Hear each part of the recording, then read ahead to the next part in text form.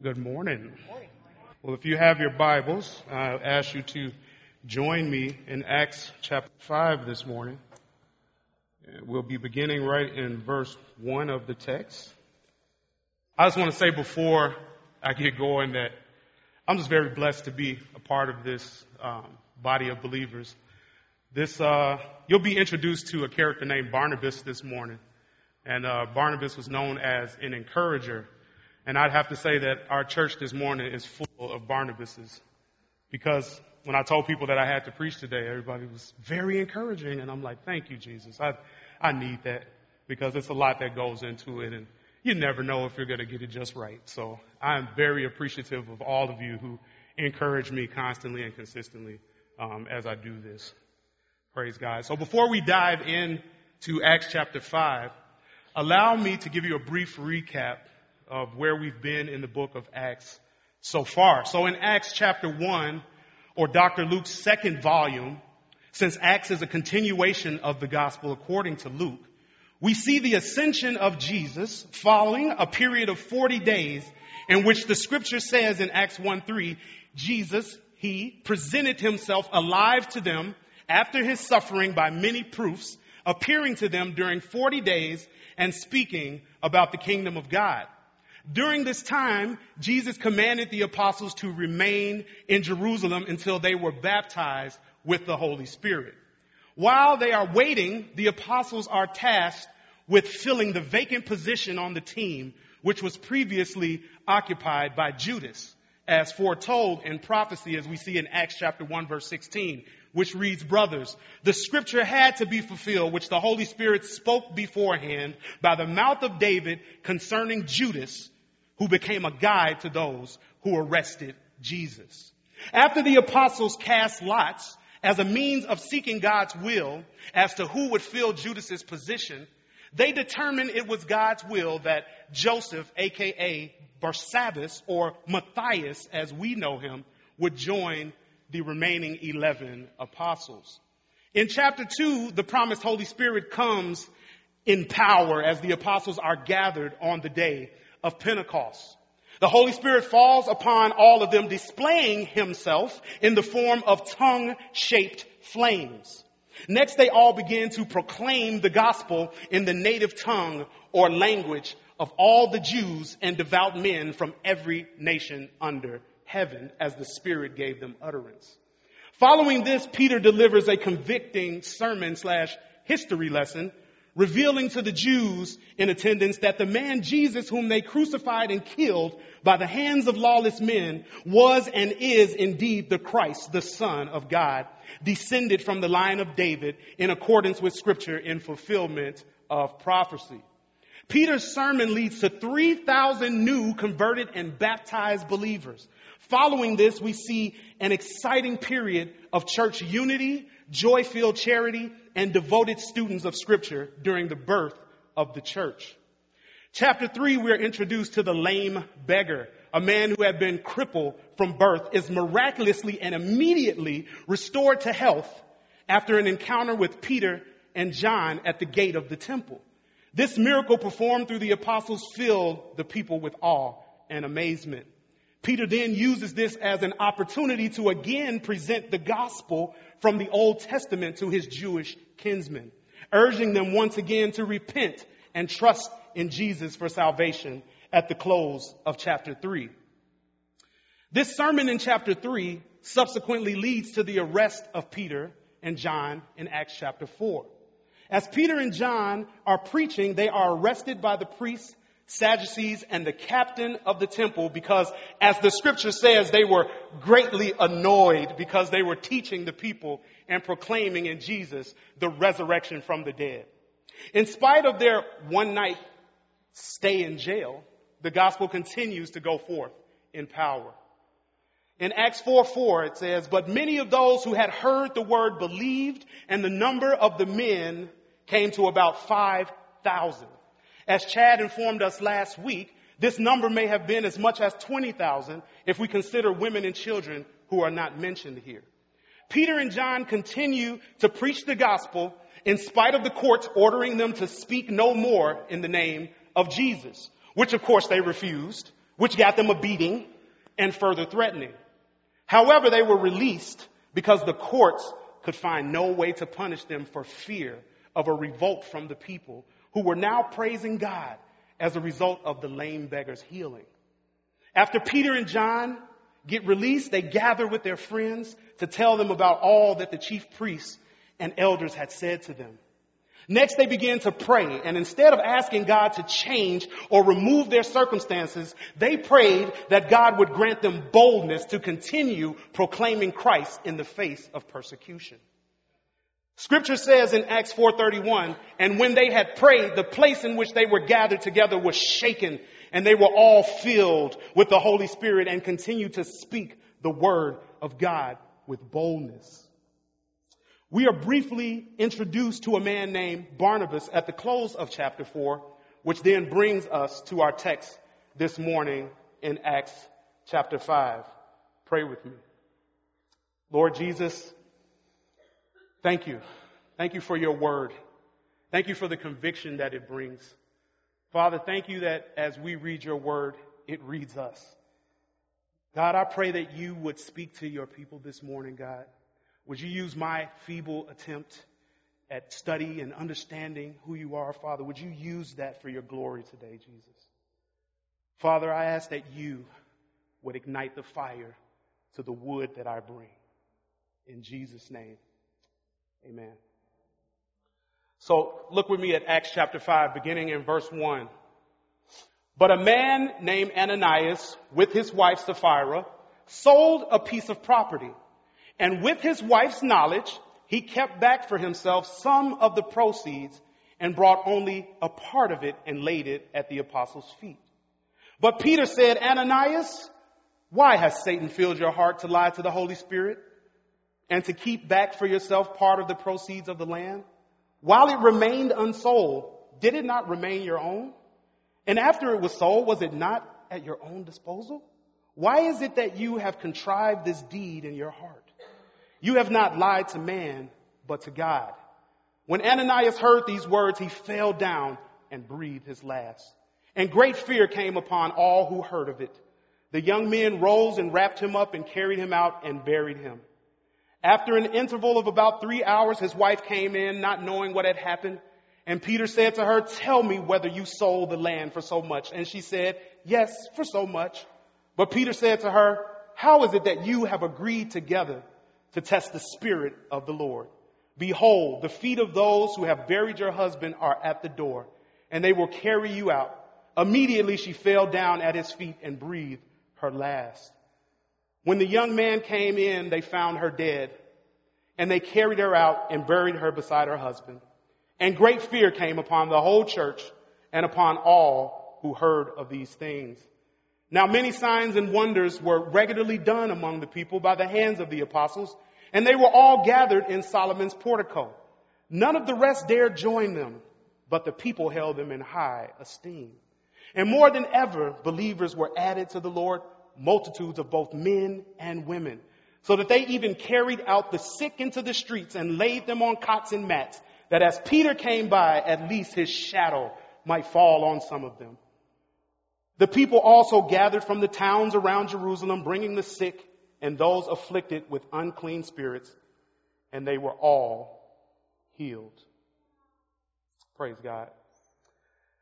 At the close of chapter 4 of the book of Acts, we are introduced to a shining example of Christ-like character displayed in the life of a man named Barnabas.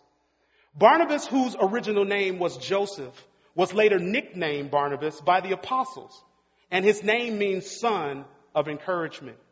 He was given this name because it was truly who he was as a person.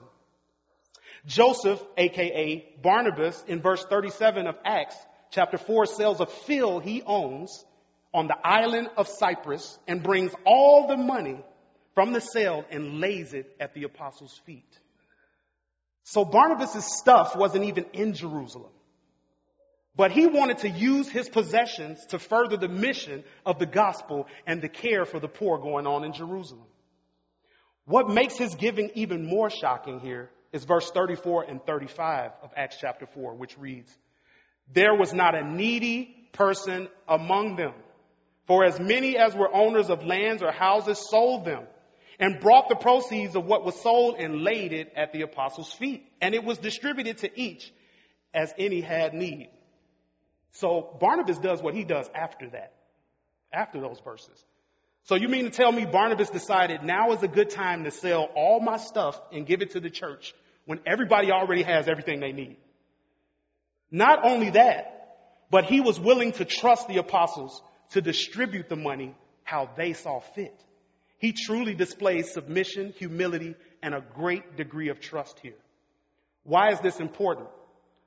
Luke, being the physician and historian that he was, would not include such information arbitrarily. Instead, Luke deliberately introduces us to Barnabas here in order to provide us with two contrasting examples. Barnabas, whose generosity and encouraging nature represents the ideal or perfect Christian in an ideal or seemingly perfect church. In contrast to Ananias and Sapphira's greed and hypocrisy, as seen in the first few verses of Acts chapter 5, of which we'll explore this morning. I use the terms perfect Christian and perfect church tongue in cheek because, as we all know, there is no perfect church and there are no perfect Christians. I believe the following quote from Acts, the Church of Fire by Kent Hughes best illustrates this idea.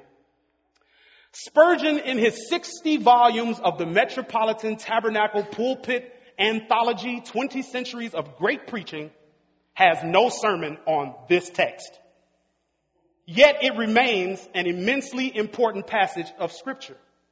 Dr. Barnhouse, on the basis of this text, would never let his congregation sing the third stanza of At Calvary. Now I have given to Jesus everything. Now I gladly own him as my king. You see, he said, if God acted in the same way today that he did in the 5th chapter of Acts, you'd have to have a morgue in the basement of every church and a mortician on the pastoral staff. And he goes even further. He says, the truth is, we would not have a pastoral staff either. If you can't say amen, you ought to say ouch, like Bodie Bacham said. Because I said ouch after I read that. So, because God hates hypocrisy or deception, we must walk in truth and integrity before God and man. Point number 1. Because God hates hypocrisy and deception, we must walk in truth and integrity before God and man in order to present ourselves as a living sacrifice, holy and acceptable to God.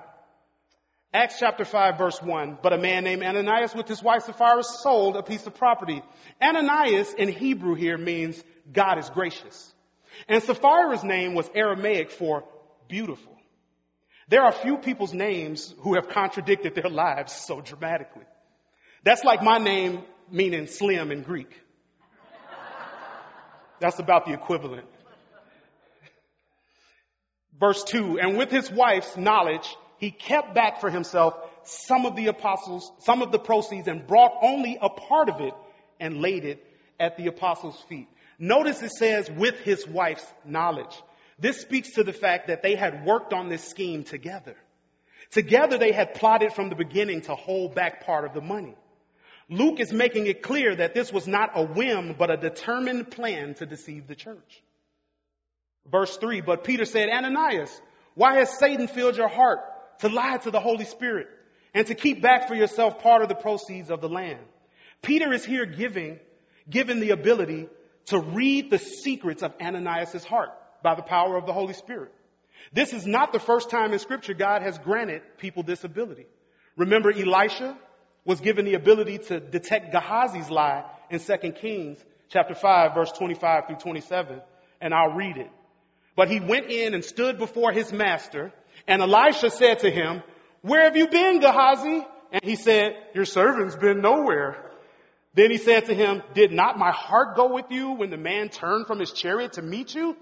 Is it a time to receive money and to receive clothes and olive groves and vineyards and sheep and oxen and male and female servants?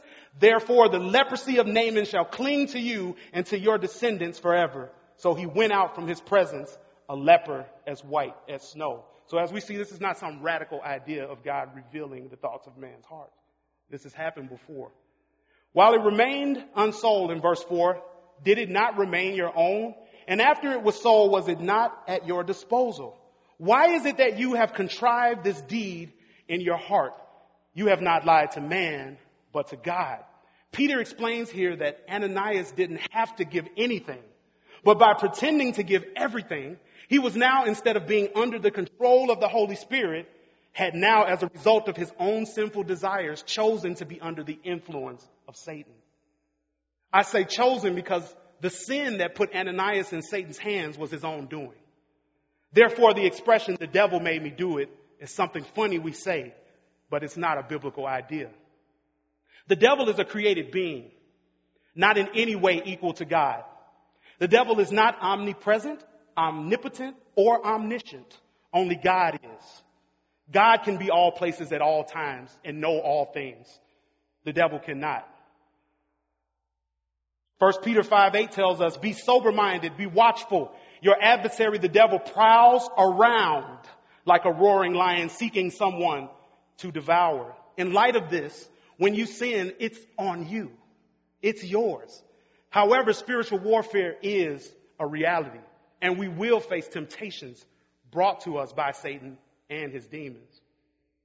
When Ananias heard these words, he fell down and breathed his last, and great fear came upon all who heard of it. The young men rose and wrapped him up and carried him out and buried him. The following commentary, I believe, sheds a lot of light on verses 5 and 6. It says, some have a hard time accepting this passage because Peter did not give Ananias and Sapphira time to repent. They say that Peter did not show Christ's compassion or restraint, that Christ's dealing with Judas, whose sin was 1,000 times more heinous, did not descend to this level, and that the story of Ananias and Sapphira must therefore be fictitious. Of course, they failed to note that Peter did not kill Ananias and Sapphira, but God did. This was judgment from God. Peter was just a vessel. I remember early in my Christian walk, the pastor of the church I was attending had invited a guest pastor to come out and speak, a revival at the church. There had been a lot of fuss leading up to the event. Much of it involved myself and another brother working tirelessly to raise funds that would go to support this pastor who was coming in from out of town. Wanting to be good servants and to honor our pastor, we went about the business of promoting and working a car wash in front of the church, as well as put up signs and various other duties in preparation. The church I was serving in, mind you, was made up of 90%, if not more, people who would be considered poor as far as the poverty line is concerned, my family included. The day of the revival arrives, and we're all, of course, excited to meet the man we've worked hard to bring in, and most importantly, to hear the word that God has laid on his heart concerning our church and our individual lives. I won't go into the poor theology that I believed during that time. Much of it was selfish and self-centered and focused on what God has for me instead of what I can do for others and how I could serve God. Honestly, to this day, I can't recall a word of what that preacher spoke. What I do recall was this man standing before a poor and stretched thin congregation using the scriptures with the skill of a seasoned con man to manipulate us all to put $100 in the collection plate if we wanted to be blessed by God. He even urged those of us who did not have this amount to run out to the ATM and come back with the money if we wanted to be obedient to the Lord. As I think back on this event years later, I can't help but wonder what motivated myself and many others to run out and get that money for that man that day. As a young Christian, I'm sure that some of my motivation at the time was to be obedient to God. But that was not the only motivating factor. Conformity to the healthy and unhealthy attitudes and behaviors of self-proclaimed seasoned saints was a common practice in my old church. You know what I mean, right? Man, I heard Roman and Jessica didn't give $100 offering like the rest of us. They must not be as holy as they appear, right? You know the mumblings. Yeah, girl, Jessica wonder why God ain't answering her prayers when she can't even be obedient and give, right?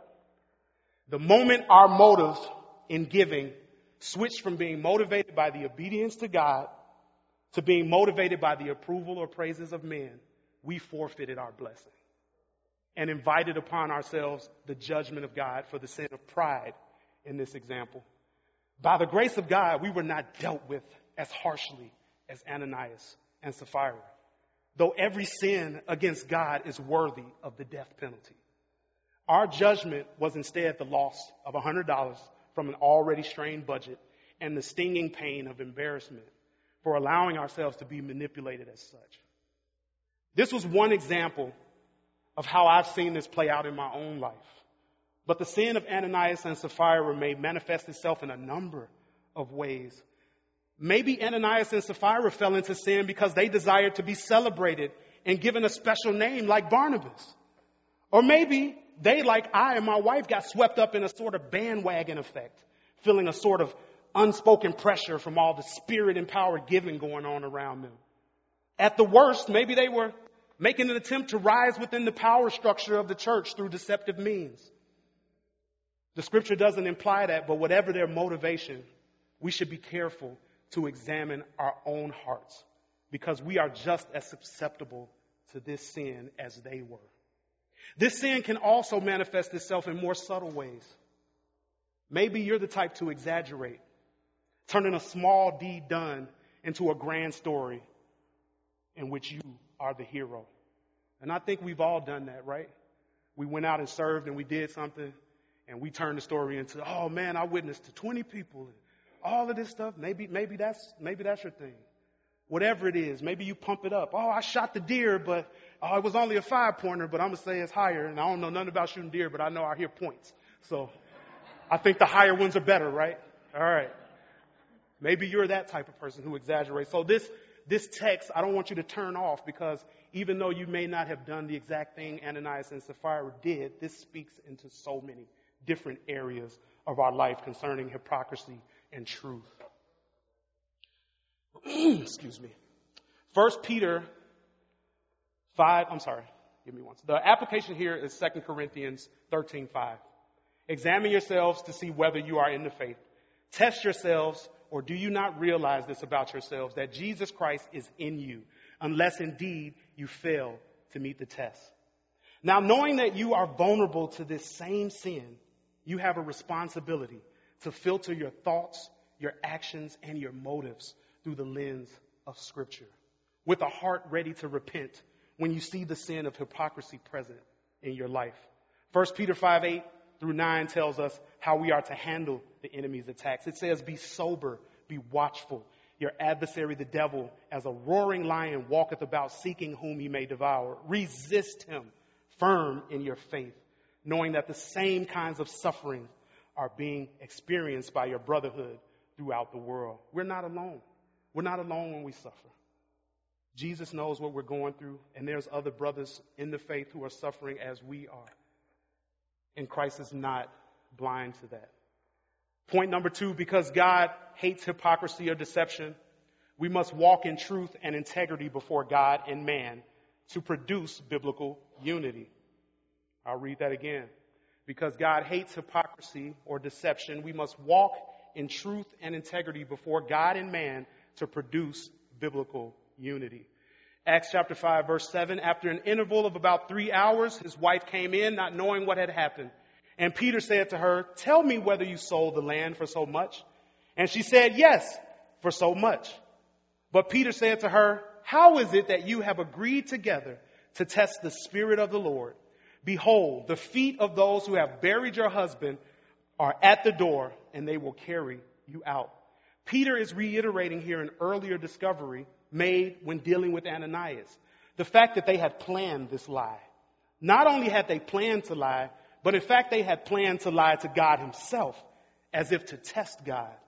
It is almost as if they are saying to themselves, like a child aggravating an adult, let me see if God is really paying attention. Their sin was a display of blatant disobedience and deception before the living God.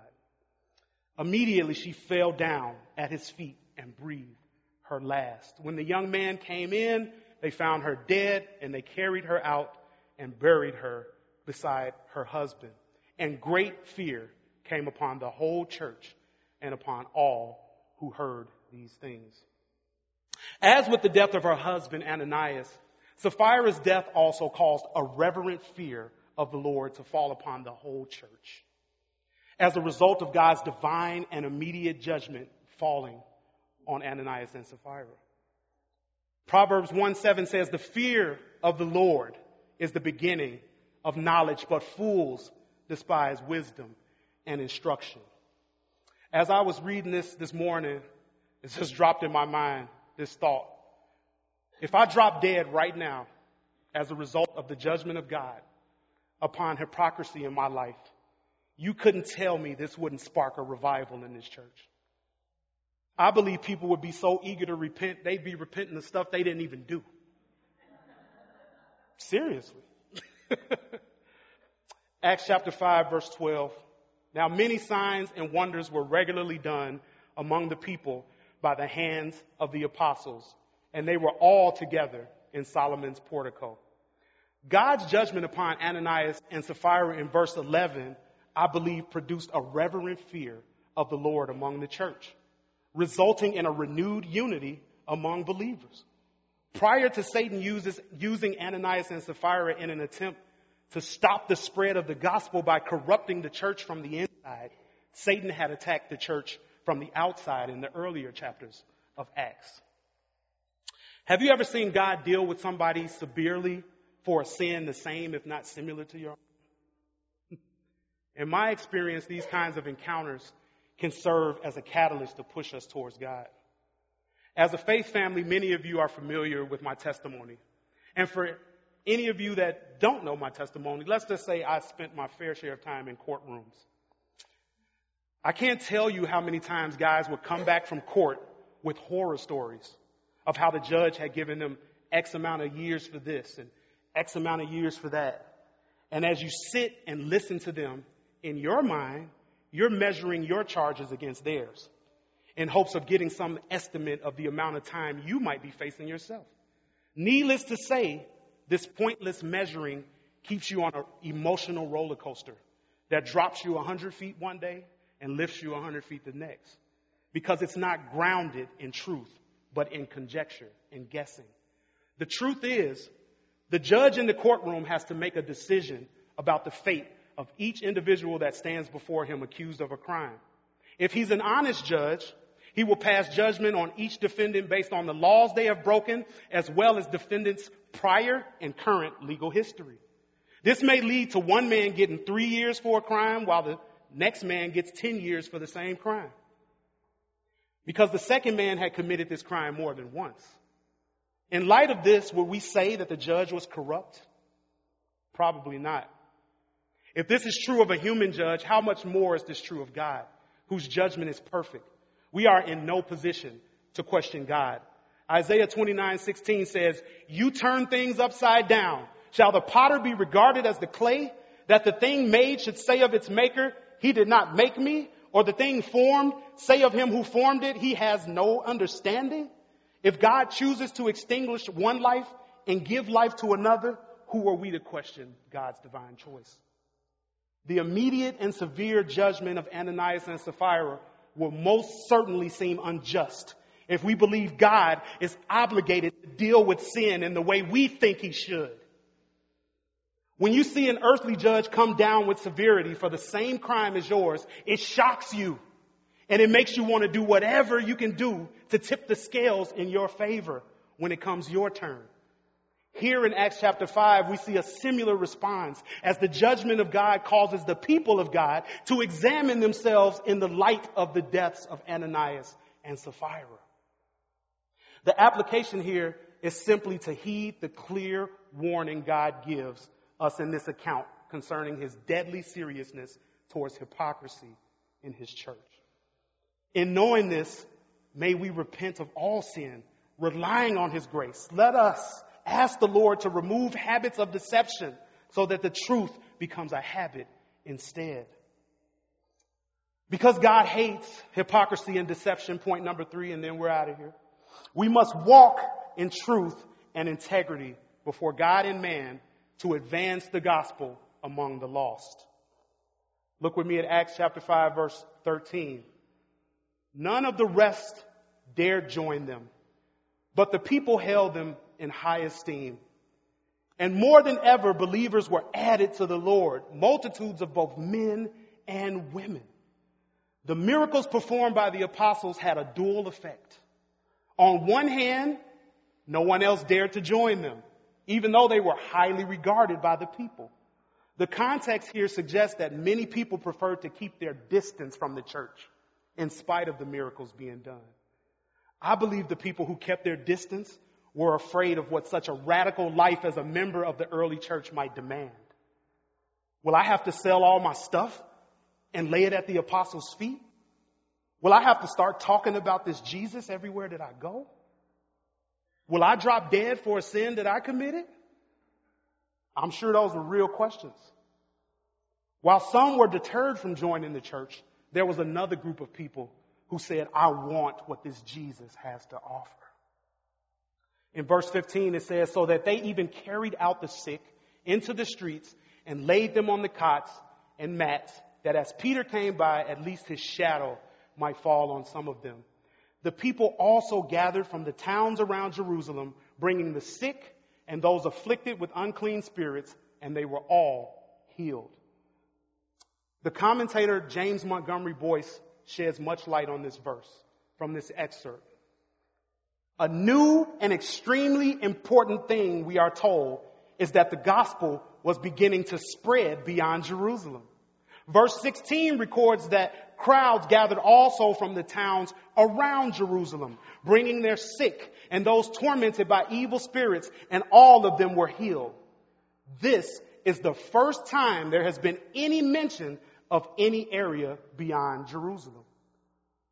Jesus said that this would happen in Acts chapter 1, verse 8, and now it was coming to pass.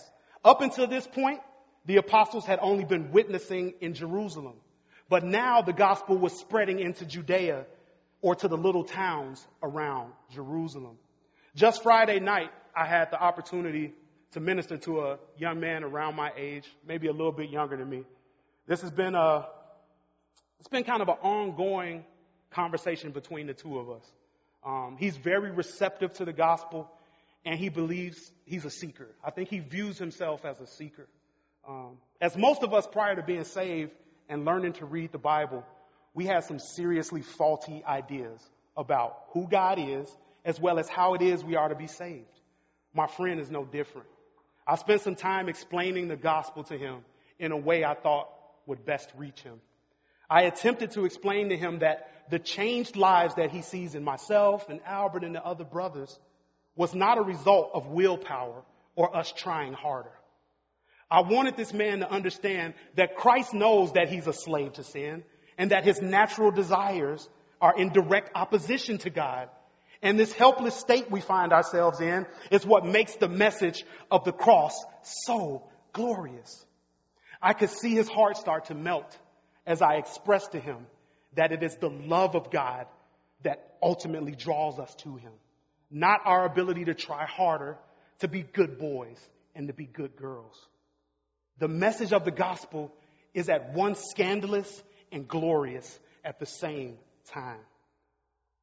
The blood of the martyrs throughout the ages has been the soil from which God's church has grown.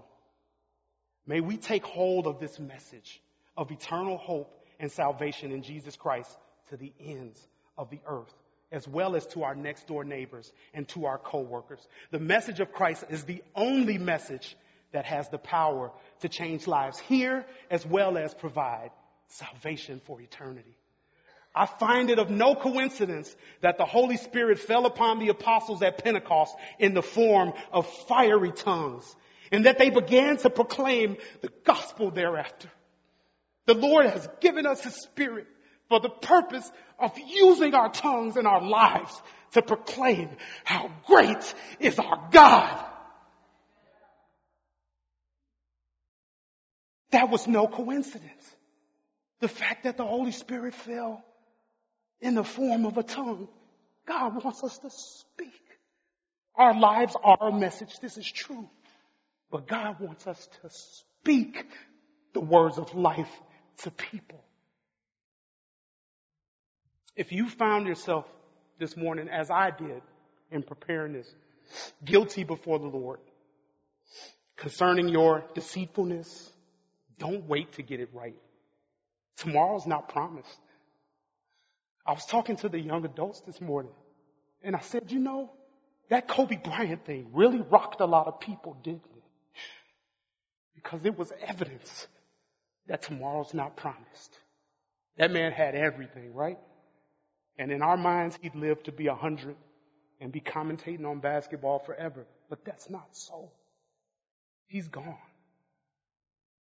In light of these truths, I urge you this morning, if there's something you need to get right with God, don't waste any time. Don't worry about what anybody's looking, saying, thinking about you. You come here this morning and you do business with God. You get on your face before God and you repent and you allow Him to make the changes in your life and in your heart that you would never be able to do. That is the beauty of the gospel. It is His power, not ours. Lord, thank you. Thank you, Father, for this word. Thank you for this time of self-examination.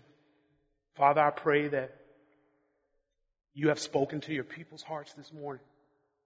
Father, I know that you've spoken to mine. And Jesus, I pray that if someone's heart is being pulled on this morning by you, that they would obey that call, Jesus.